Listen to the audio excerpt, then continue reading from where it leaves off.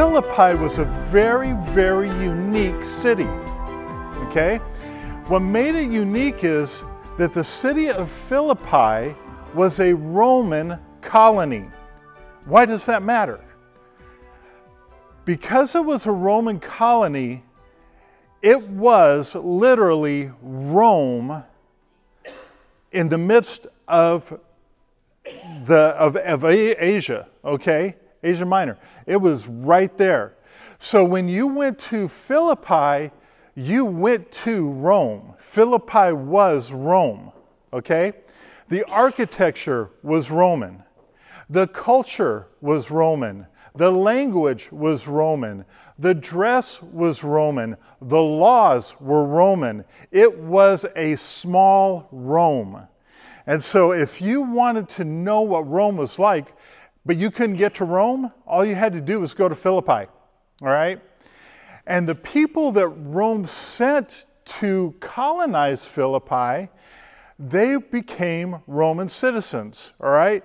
So a lot of them, they didn't have Roman citizenship, and Rome said, you're going to go and you're going to colonize, and hey, one of the benefits you get is you will have full Roman citizenship and the rights and privileges that come with that, okay? So why does this matter today for us?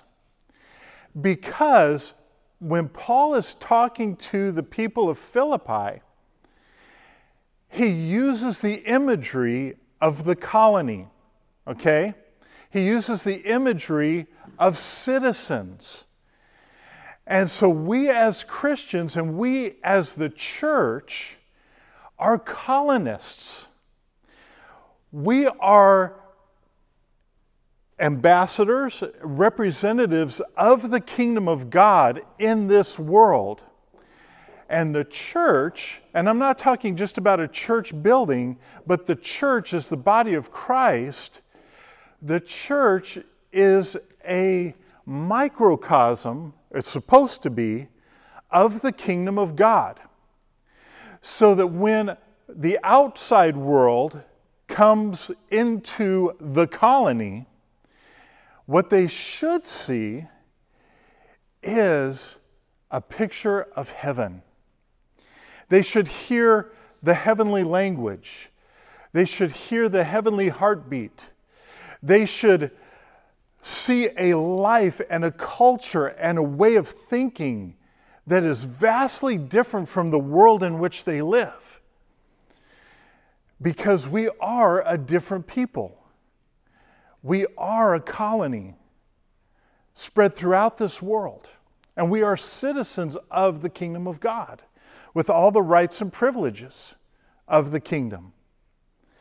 And so we want to keep this in mind because as I thought about this, it's like, what do people see when they come into, let's say, church, all right, the building and the gathering of the saints? What do they see? When we worship, right, so picture Revelation and the worship that goes on in heaven, all right? And then step into your local church, which is a colony, a microcosm. What do we see as far as worship is concerned? Do we see a taste of what we see in Revelation?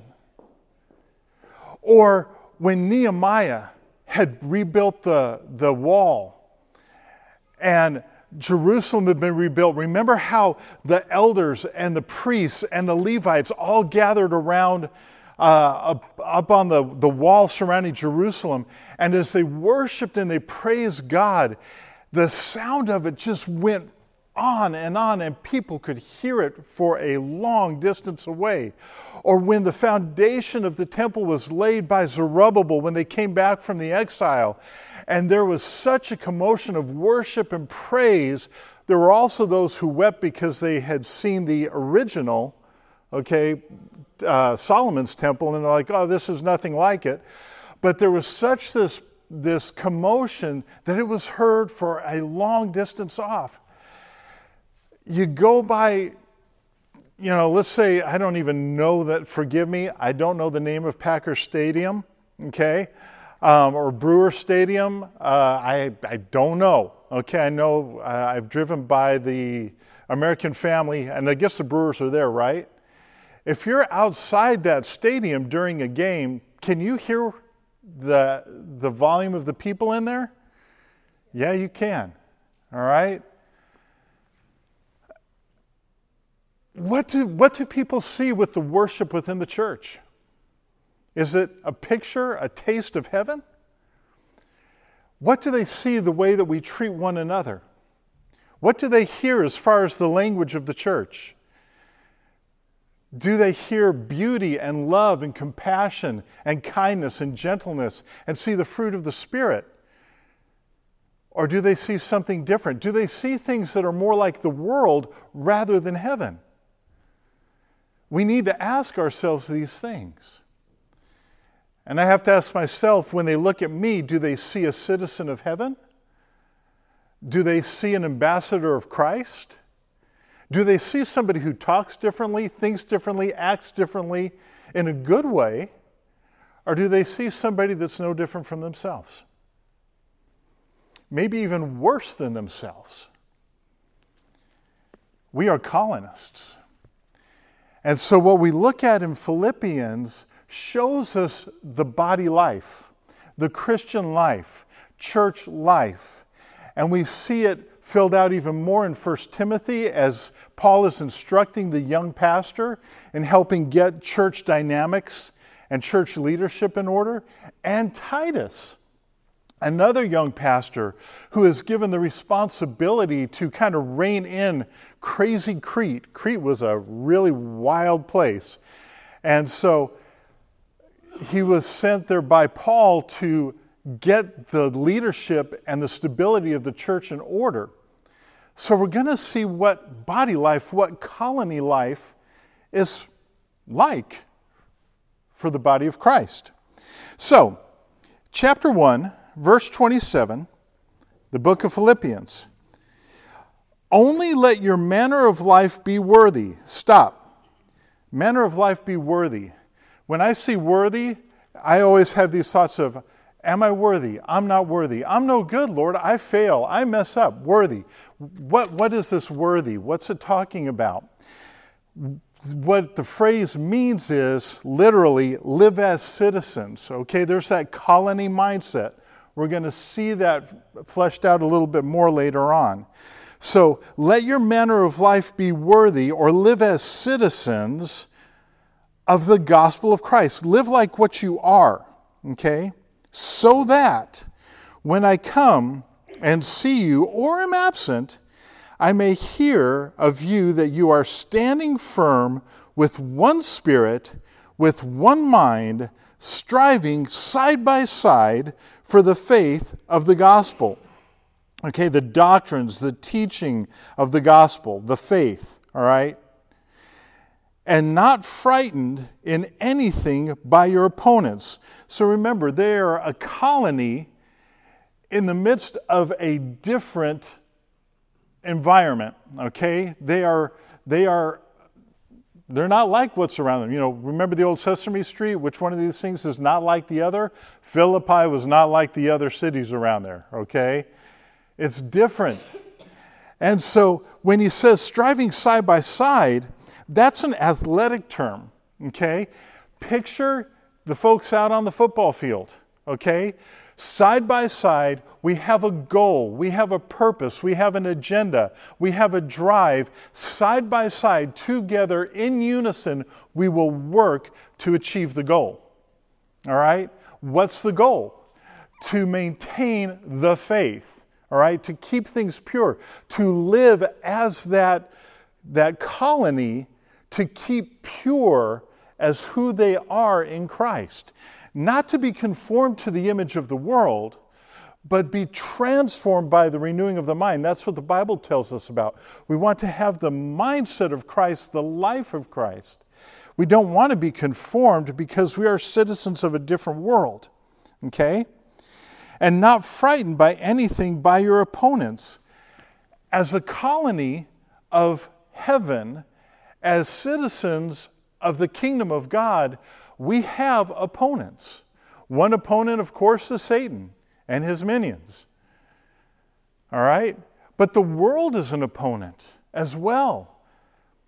As Christians, we live or should be living differently, thinking differently, everything differently because of who we are in Christ.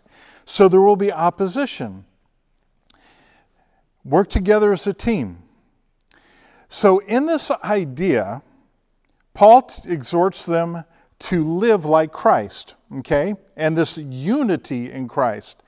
So in chapter 2, verse 1, so if, the way that is it's the assumption, it's the understanding that this is the way it is, okay? Any encouragement in Christ, okay? Christ's life is an encouragement for us. Any comfort from love, any participation in the Spirit, since there's the Spirit working and helping and working with us, any affection or sympathy, complete my joy by being of the same mind. Okay, remember, this is a colony. These are citizens of a different place, a different king, a different ruler. Okay, for them, it's Rome, but for us, it's heaven, it's Christ. Okay, so we want to be in unison together because we're of the same group.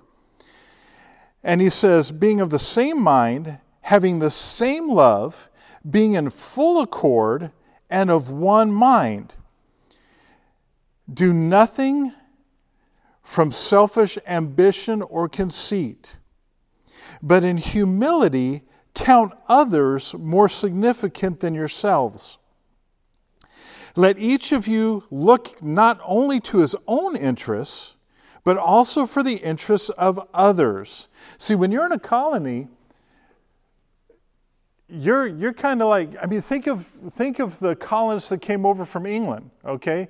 Jamestown and those who were coming into an environment they'd never been before.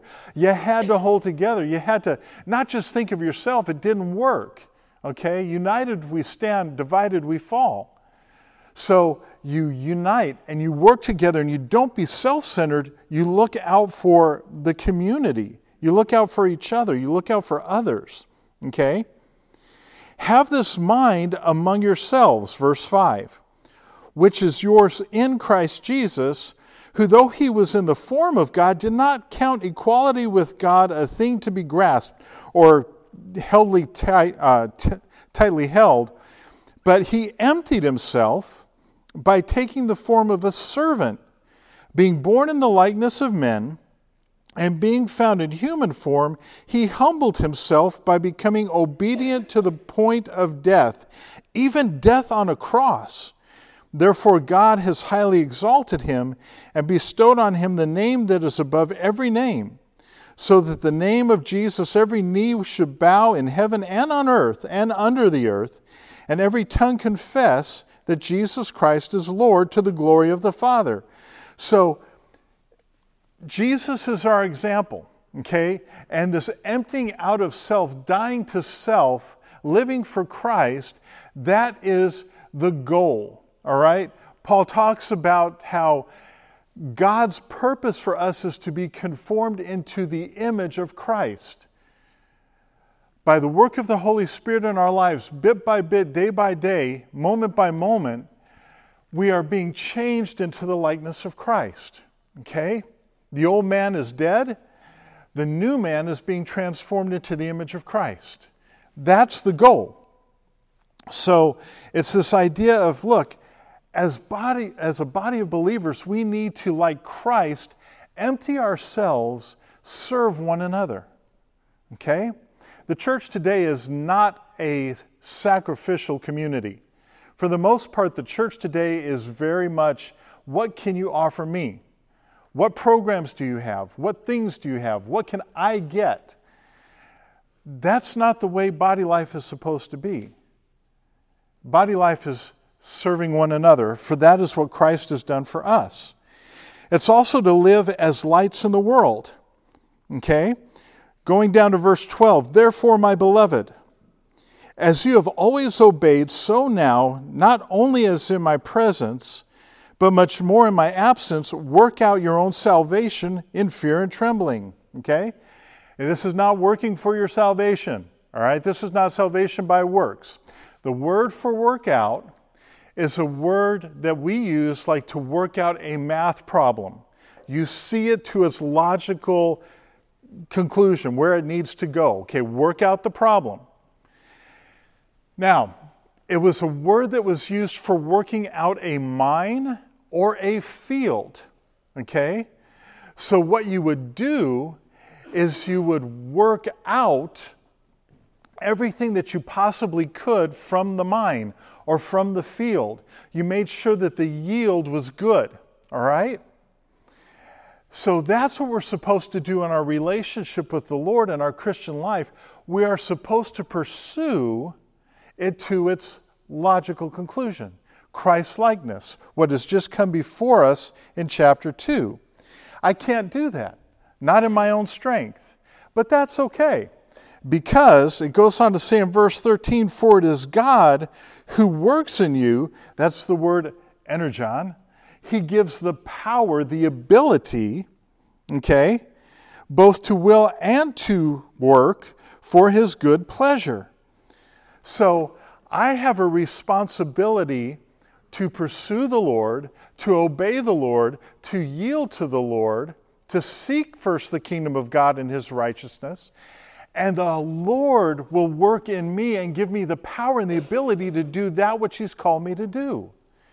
I love the fact that God does not say, all right, this is what I have for you and you're on your own to figure it out. He gives us the Holy Spirit to enable us to do that which he's called us to do. Our responsibility and his ability, you can't lose. So, with this in mind, verse 14, do all things without grumbling or disputing, that you may be blameless and innocent, children of God, without blemish, in the midst of a crooked and twisted generation. So here's that colony idea again. So we're here, and the world around us is messed up. So the Bible tells us that we want to have a life that is very, very different from what they see out in the world, okay? In this crooked and twisted generation, among whom you shine as lights in the world. Jesus said, let your light so shine before all men that they may see your good works, your good conduct, your good life, and bring glory to your Father in heaven. Jesus talked about the city on the hill that cannot be hidden. For me, I remember one night I was on the Sea of Galilee, and I was up on the North Shore, and not too far from Capernaum. And the sun had gone down, and you could look out across the lake. So you're looking out to the south, and on the right-hand side, there's a city on a hill. It's Tiberias, and it's all lit up. And it just makes me think about this. Amidst of all the darkness, there's this city on the hill. If you were out on the lake and you were wondering where you needed to go to find a safe place to be, you could go to the light. If you were lost and you were out, in the hills and stuff, and you could see the light, you knew where to go. We are a city on a hill. The church is supposed to be able to be that beacon, that lighthouse, that the world can go, I don't know where to go. And the waves are tossing me all over the place, and I'm lost, and I'm going to be shipwrecked. And they see the light, and they go, that's the safe harbor. And they come into a colony, a band of believers who are representatives of the kingdom of God, and they see a different world, a different life, a different way, a different joy, a different peace, a different everything. And they go, I want to be a part of this community. I want a passport. I want citizenship. How do I become a part of the colony? Because they see Christ in us. They see a light. They see something different. Chapter 3. The pursuit of Christ. There was so much coming into Philippi, and Paul warned of the false teachings. Okay? He says in verse 2, look out for the dogs, look out for the evildoers, look out for those who mutilate the flesh. For we are the circumcision, who worship by the Spirit of God and glory in Christ Jesus, and put no confidence in the flesh. And the Judaizers were coming in saying, you have to be a Jew, you have to keep the law, you have to do this, you have to do that, you have to be circumcised. And putting all this baggage onto the people in Philippi. And so Paul's going, no, don't let them rob you. Beware of these people coming in. And he gives himself as an example and says, look, as far as the law is concerned, I am the poster child. I had it all, okay? But it doesn't matter. And look at what he says to them. He says in verse 7, but whatever gain I had, I counted as loss for the sake of Christ. He was a Benjamite. He was a Pharisee. He studied under Gamaliel. Gamaliel was like the prominent rabbi of the time. His school was the school to go to if you were a priest and a Pharisee. He had a good pedigree. He was a Roman citizen. He had everything you could possibly want or need. And he says, I count it as loss for the sake of Jesus. Indeed, I count everything as loss because of the surpassing worth of knowing Jesus Christ my Lord. There is nothing more valuable than an intimate relationship with Jesus Christ.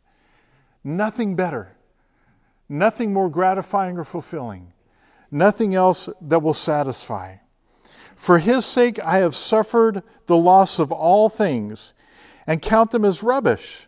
The word there is dung. Okay? Dung. That's what it is.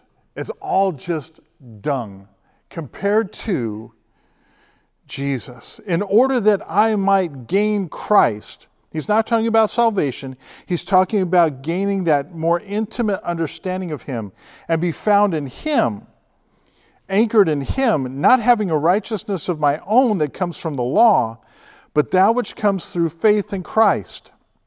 The righteousness from God that depends on faith, that I may know him. And that's that personal gnosis. It's that experiential, relational knowledge of Jesus Christ. Okay? It's a relationship, that I may know him.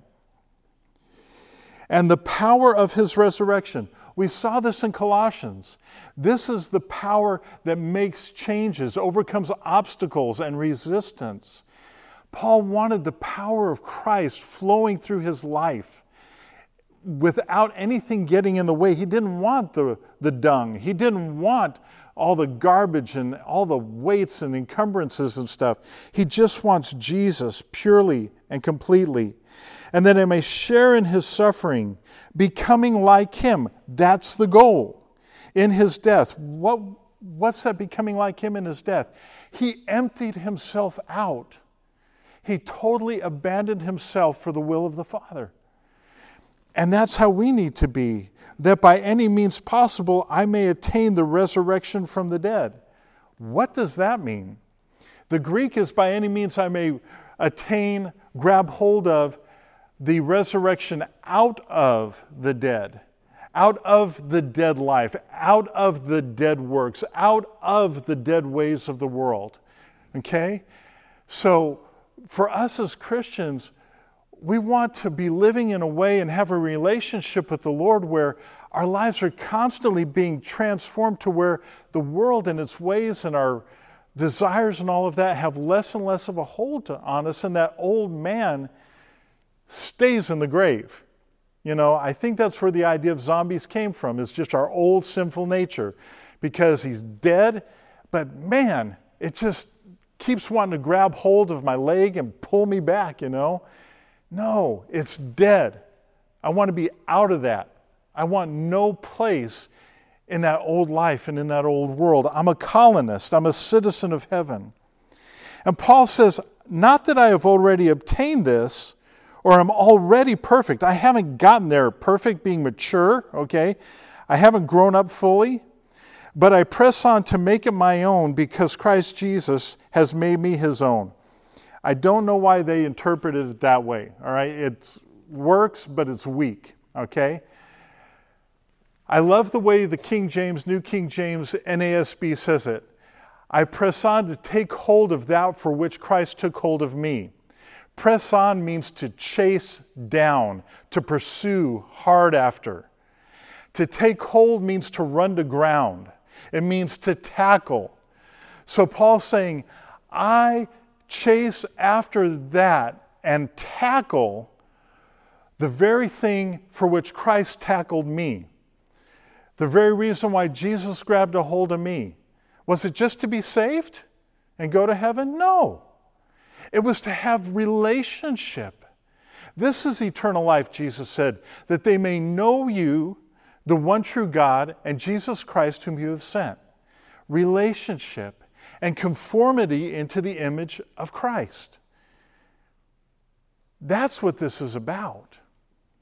And it doesn't just happen in heaven, it's here and now. So Paul's saying, I'm not there yet, but I am chasing after it and I'm seeking to tackle it and make it my own. Brothers, I do not consider that I have made it my own, but one thing I do, forgetting what lies behind, all my works, all my achievements, all my failures, everything, and straining forward, that means your eyes are seeing further than your hand or foot can attain, okay? So you're striving forward beyond your reach for something, okay? I press on toward the goal for the prize of the upward call in Christ Jesus. Press on to the goal of the upward call in Christ Jesus. What's the call in Christ Jesus? Christ-likeness. Conformity into the image of the Son of God.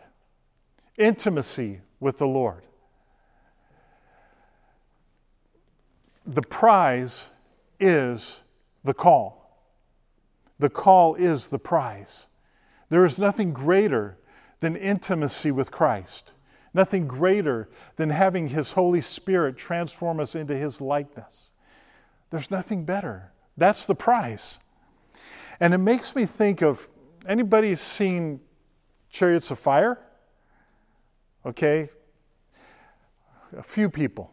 Okay. There's a scene in there where Eric Liddell, he's running the 400, okay, the 400-meter dash.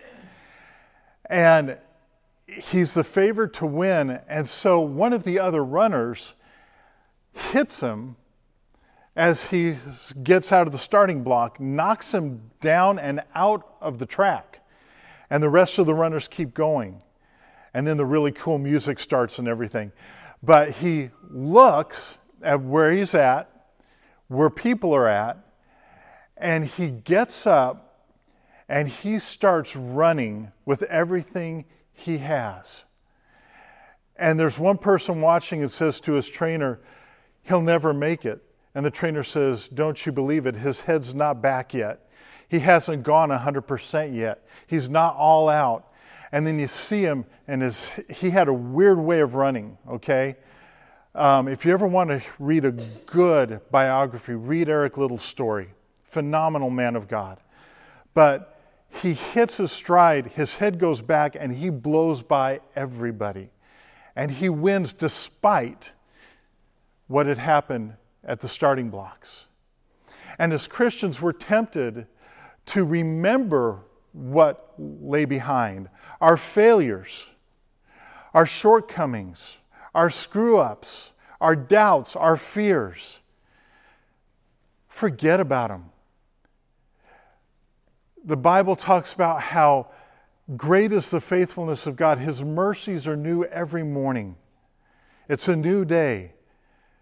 Get up and run. The steps of a good man are ordered by the Lord. Though he fall, he will not be cast utterly headlong, for the Lord upholds him with His hand. So forget the past. This is something I struggle with because I have a lot of screw-ups, a lot of failures, from ministry to family to everything else, okay? And this encourages me to where in Christ I can forget that and go, that was then, this is now. Lord, work in me to will and to work according to your good pleasure, and let's run. Pursue that for which Christ has called us. And then, as citizens, Going into chapter 4, prayer and focusing on Christ. Verse 8. Finally, verse 4. Rejoice in the Lord always. Again, I say rejoice. Let your reasonableness, that means humility and gentleness, going back to what we saw about Christ in chapter 2, let your reasonableness be known to everyone. The Lord is at hand. They were expecting Christ to come back, the rapture to happen anytime. Don't be anxious about anything, but in everything by prayer and supplication with thanksgiving, let your requests be made known to God, and the peace of God, which surpasses understanding, will guard your hearts and minds in Christ Jesus. Finally, brethren, whatever is true, whatever is honorable, whatever is just, whatever is pure, whatever is lovely, whatever is commendable, if there's any excellence, if there's anything worthy of praise, think about these things. What have you learned and received and heard and seen in me? Practice these things, and the God of peace will be with you. Colony life, pursuing Christ, pursuing Him, His will, His ways, bringing our life into a manner that is worthy of Christ. Not in that we have to be worthy, we're not, but one that exemplifies a citizen of the kingdom of God. That's the way we're supposed to be. Now, if you turn over to 1 Timothy, we see some of the logistics involved for the church life. Okay? Timothy was a young man, and he was left in Ephesus by Paul because there were some issues. Like any place, there were problems. And there were false teachings and false doctrines and false teachers coming in. And so Paul is encouraging him to help get things set right as far as doctrine and leadership. He says in verse 3, "As I urged you when I was going to Macedonia, remain in Ephesus, that you may charge certain persons," not to name anybody, but certain persons, "not to teach any different doctrine, nor to devote themselves to myths and endless genealogies which promote speculations rather than the stewardship from God that is by faith.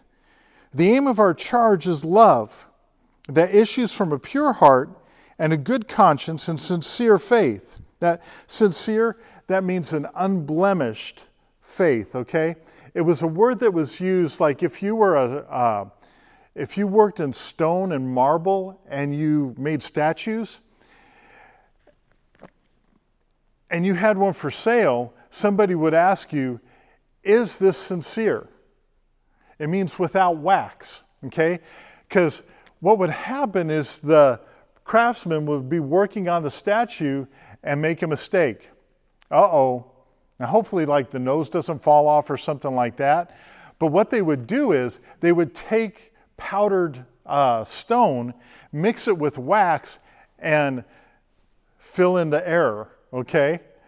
My son used to work in carpentry and construction, and he said, oh goodness, now I'm drawing a blank. Basically, it's like in God we trust, with all else use caulk, or something like that, okay? It's like you can cover any screw up in construction with caulk.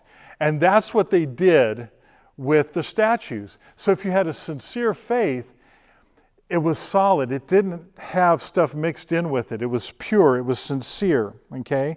So a sincere faith.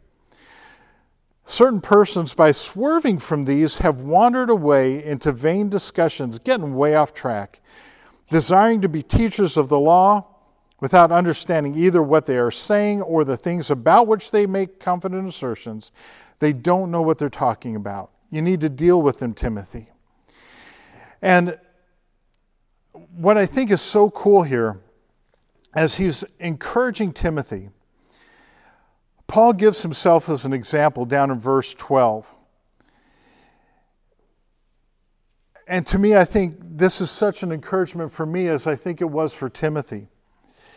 Because he says, I thank him who has given me strength, Christ Jesus our Lord, because he judged me faithful, appointing me to his service.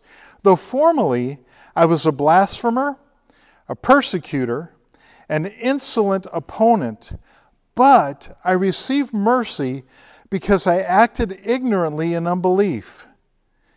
And the grace of our Lord overflowed for me with the faith and love that are in Christ Jesus. The saying is trustworthy and deserving of all acceptance that Christ Jesus came into the world to save sinners, of whom I am the foremost. But I received mercy for this reason, that in me, as the foremost, Jesus Christ might display his perfect patience as an example to those who were to believe in him for eternal life. To the King of the ages, immortal, invisible, the only God, be honor and glory forever and ever. Amen. Paul could look at himself, and he's encouraging Timothy, and he says, I was a blasphemer. I persecuted the church. I was insolent. I was an opponent of Christ and all. But God gave me mercy. And you see in Paul such a love for Christ, a love for the Word of God, a love for sound, solid doctrine, and the well-being of the saints because of the grace and love that he received, though he was, as he saw himself, the chief of sinners. And I look at this, and I came to Christ at an early age. I was 6 years old. So I don't have the ability to look back and go, man, I remember when I did this, and I was such a screw up, and I did that, and I did this. And then look at the grace of God toward me in saving somebody like me. I was a kid. But I can look back over the course of my life and see my disobedience to the Lord, see my sins, see my screw-ups, see my resistance to him, and despite it, he still showed me mercy. He still led me to repentance. He still brought me home. And I can look at that and go, wow.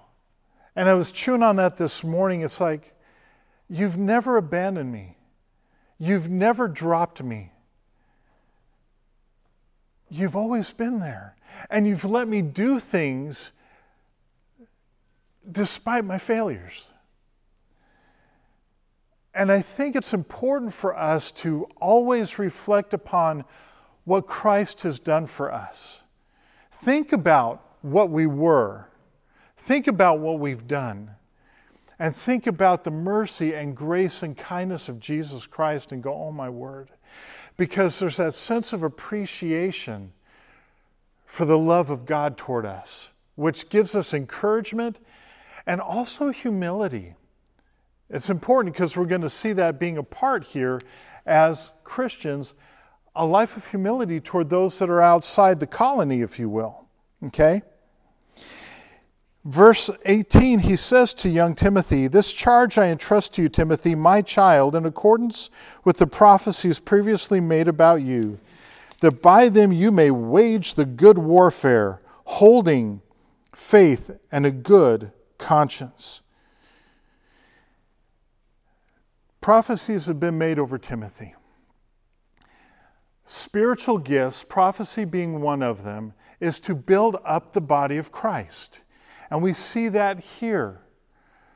Timothy was in a tough spot. He was being despised because he was young, but he was mature in the Lord.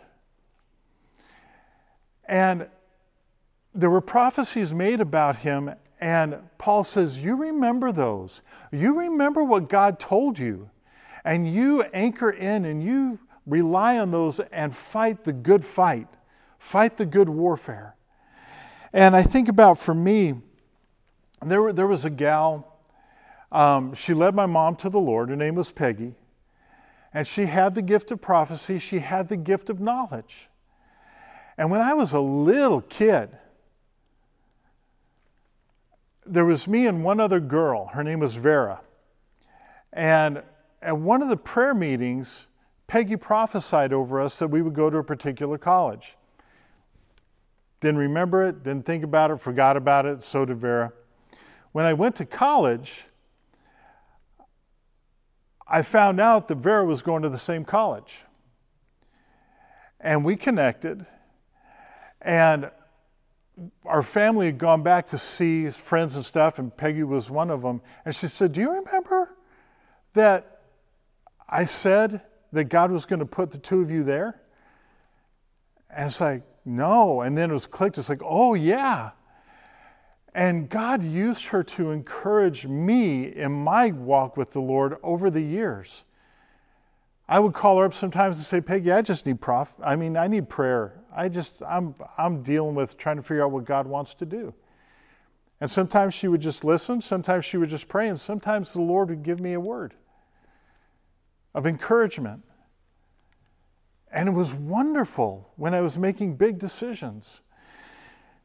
The Holy Spirit working through His people to encourage and build up His people. Body life.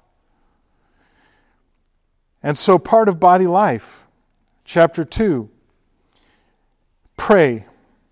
First of all, then, I urge that supplications, prayers, intercessions, and thanksgivings be made for all people, even people we don't like, okay? All people, for kings and all who are in high positions, that we may lead a peaceful and quiet life, godly and dignified in every way.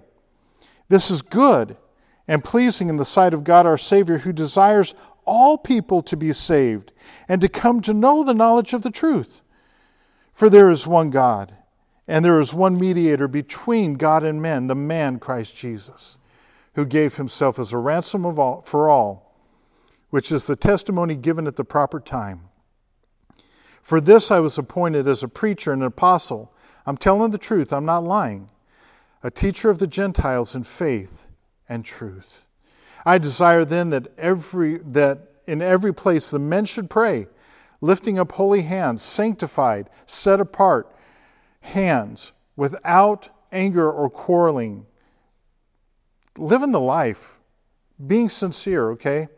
Likewise also that women should adorn themselves in respectable apparel. Okay, likewise women should pray too. We know that. We've seen in other books, the letters that Paul wrote, women pray in the church, okay? That they should adorn themselves in respectable apparel with modesty and self-control, not with braided hair and gold or pearls or costly attire, but with that which is proper for women who profess godliness, with good works. Let a woman learn quietly with all submissiveness. I do not permit a woman to teach or to exercise authority over a man, okay? This causes a lot of ruffled feathers, all right? This is about authority structure. And just keep this in mind. Jesus is under the authority of the Father. The Holy Spirit is under the Son. Authority and structure is a part of the Trinity. It is a part of the heavenly kingdom, and it is a part of the church, okay? And when it talks about teaching, it is continually teaching. Does it mean that, somebody like Anne Graham Lotz, okay, Billy Graham's daughter, can't come into a church and teach on a Sunday, say something? No, it doesn't mean that. But it means that a woman can't have the role of a pastor, okay, or an elder. Why? Because we're going to see you have to be the husband of one wife. In this culture, somebody could take offense at that or say, it's like, well, you can have same sex and all that stuff. No, it's the husband of one wife. So it's basically just authority structure, okay?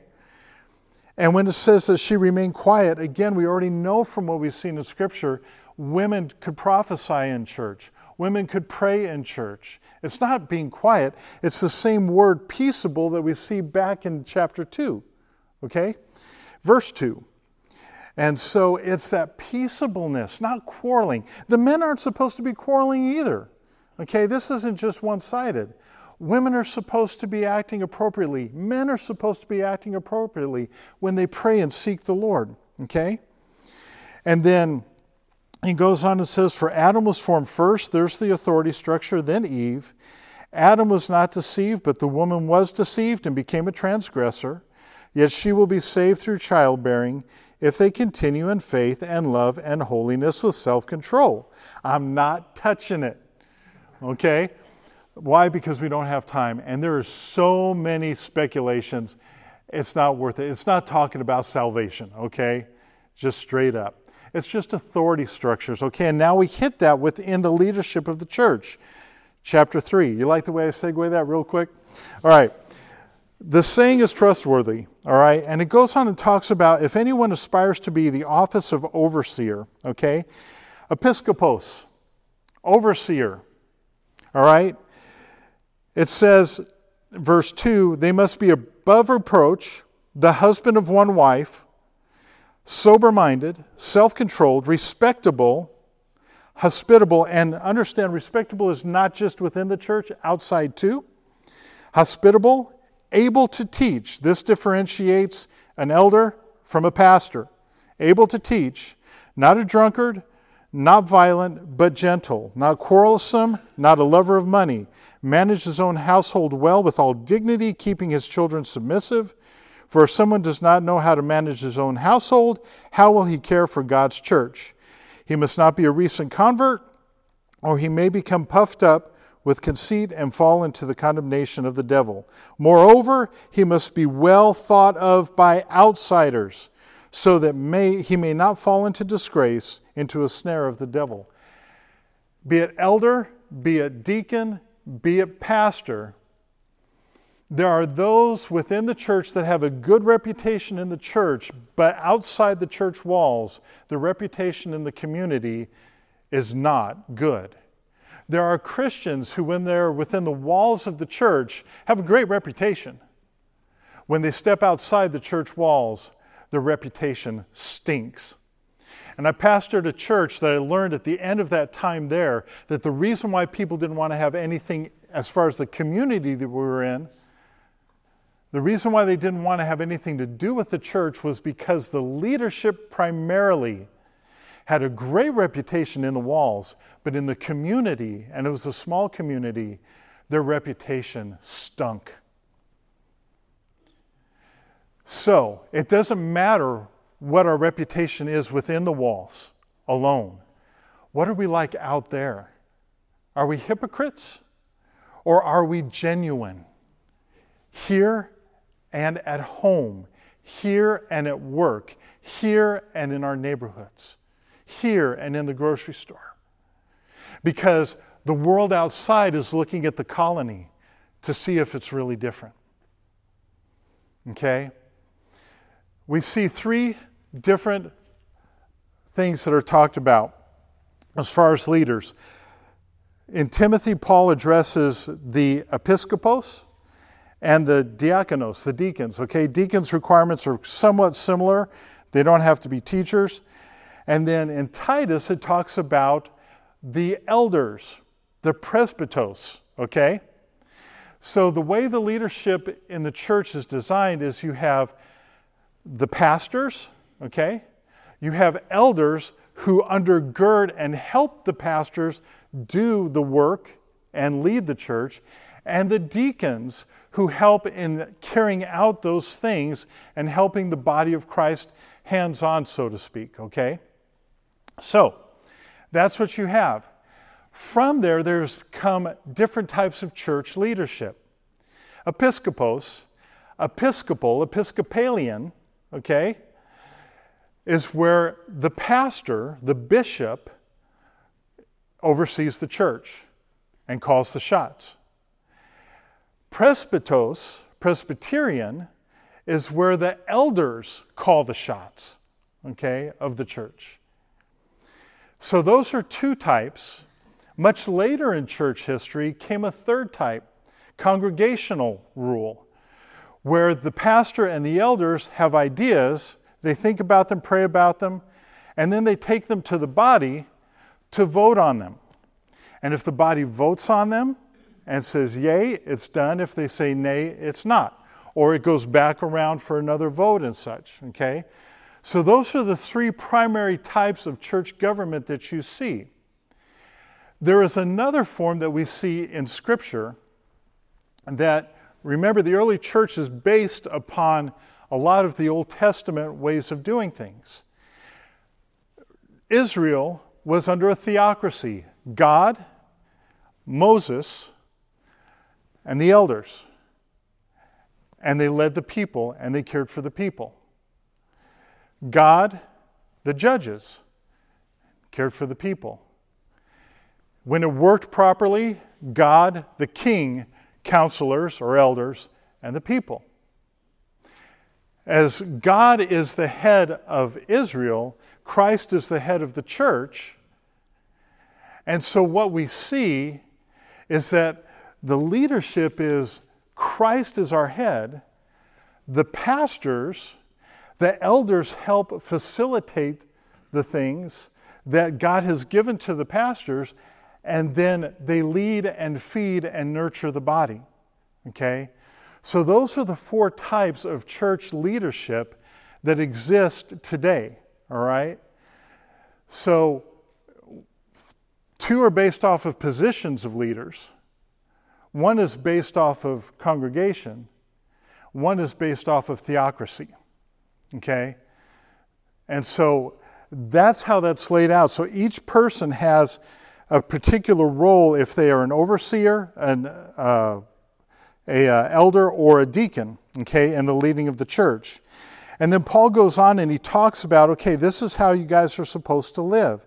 And he's talking about the family dynamics, husbands treating wives, wives treating husbands, similar things that we saw in Ephesians and such, okay? Employers and employees, those type of things, how we live. And then over in Titus, we hit on this a little bit more. Titus chapter 1, verse 5 is the qualifications of the presbyteros, the elders, okay? There were problems. This is why I left you in Crete, so that you might put what remained into order and appoint elders in every town as I directed you.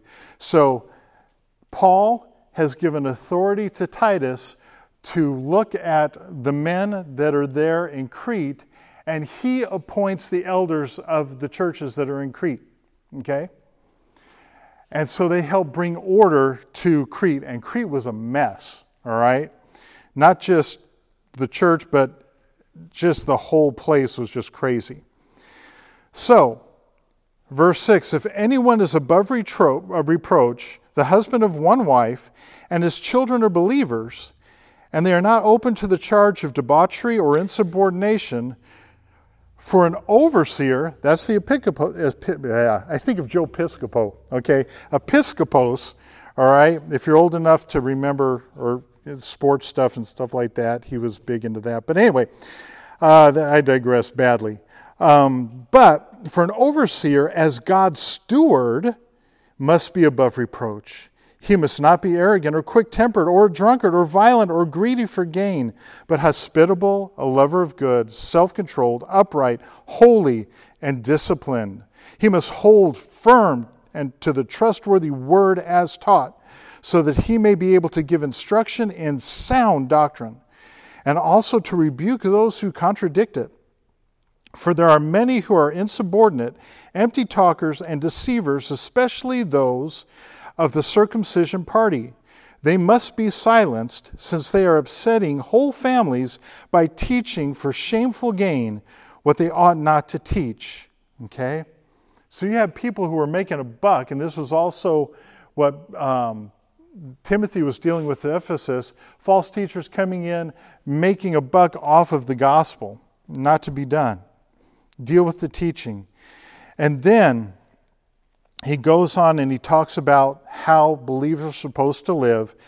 You know, verse 2, chapter 2, older men, be sober-minded, dignified, self-controlled, sound in faith, in love, and in steadfastness.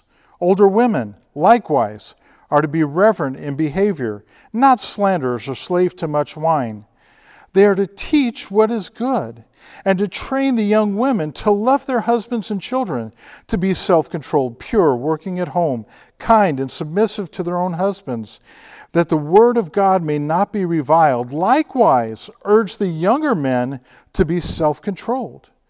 Show yourself in all respects to be a model of good works, a good life.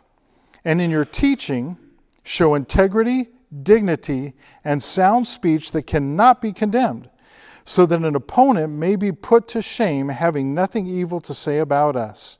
And then bondservants, how they serve their masters and such. We've already seen that in Ephesus. So to wrap this up,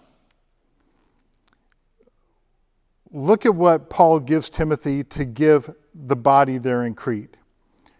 Chapter 3, verse 1. Remind them to be submissive to rulers and authorities, to be obedient, to be ready for every good work, to speak evil of no one, to avoid quarreling, to be gentle, and to show perfect courtesy towards all people. For we ourselves were once foolish, disobedient, led astray, slaves to various passions and pleasures, passing our days in malice and envy, hated by others and hating one another. There is a tendency for Christians in the church to look down upon sinners, to look down upon those who have fallen in sin, to have a holier-than-thou mindset, and it hurts people. Are we supposed to just let any sin go and, hey, you know what, we're just going to be loving and tolerate anything? No, we know that's not the case. We address sin. But there needs to be a gentleness and a love and a concern and a mercy and grace, because you know what? That's what we were. That's what I am. I still screw up. I still sin. I still disobey the Lord. I am not where I want to be. I have not attained what Christ has for me. I'm pressing onward. But may we never look down on people. They're just lost and screwed up and everything, just like us, just like we were. But when the goodness and loving kindness of God our Savior appeared, He saved us, not because of works done by us in righteousness, but according to His own mercy, by the washing of regeneration and renewal of the Holy Spirit, whom He poured out on us richly through Jesus Christ, our Savior, so that being justified by grace, we might become heirs, we've heard that word, according to the hope of eternal life. This saying is trustworthy, and I want you to insist on these things, so that those who have believed in God may be careful to devote themselves to good works.